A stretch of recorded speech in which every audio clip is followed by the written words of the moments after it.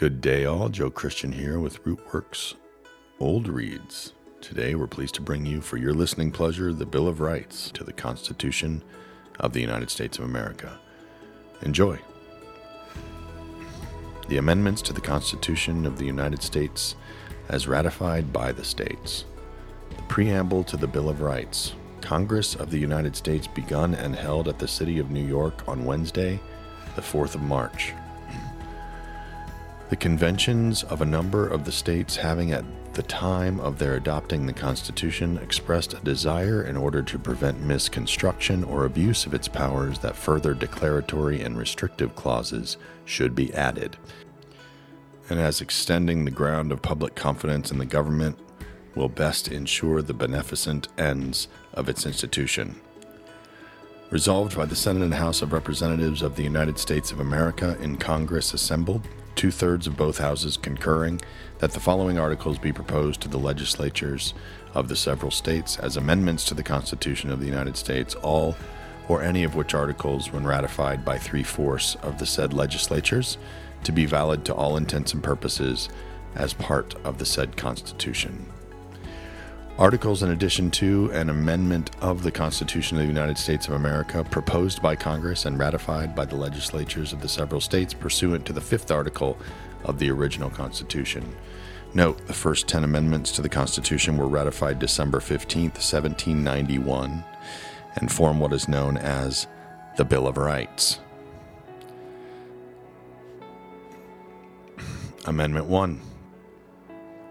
Congress shall make no law respecting an establishment of religion or prohibiting the free exercise thereof, or abridging the freedom of speech or of the press, or the right of the people peaceably to assemble and to petition the government for a redress of grievances.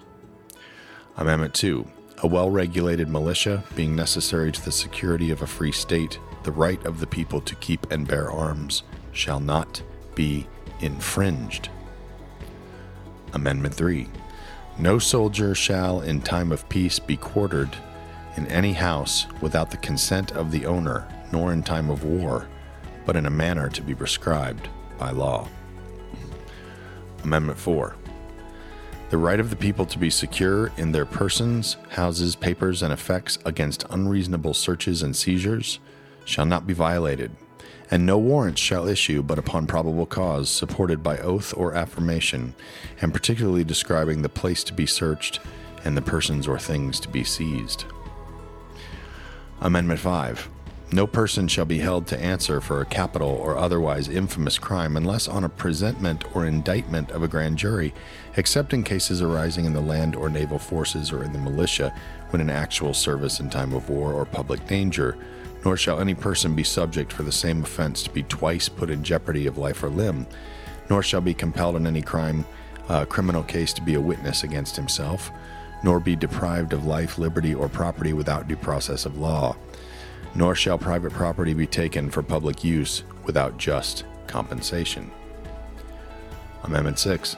In all criminal prosecutions, the accused shall enjoy the right to a speedy and public trial by an impartial jury of the state and district wherein the crime shall have been committed, which district shall have been previously ascertained by law, and to be informed of the nature and cause of the accusation, to be confronted with the witnesses against him, to have compulsory process for obtaining witnesses in his favor, and to have the assistance of counsel for his defense. Amendment 7.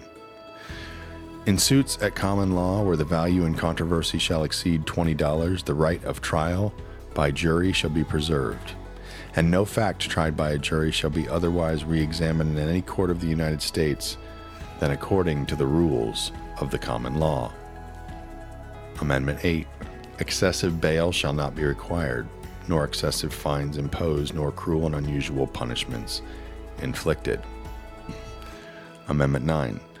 The enumeration in the Constitution of certain rights shall not be construed to deny or disparage others retained by the people. Amendment 10. The powers not delegated to the United States by the Constitution nor prohibited by it to the states are reserved to the states respectively or to the people.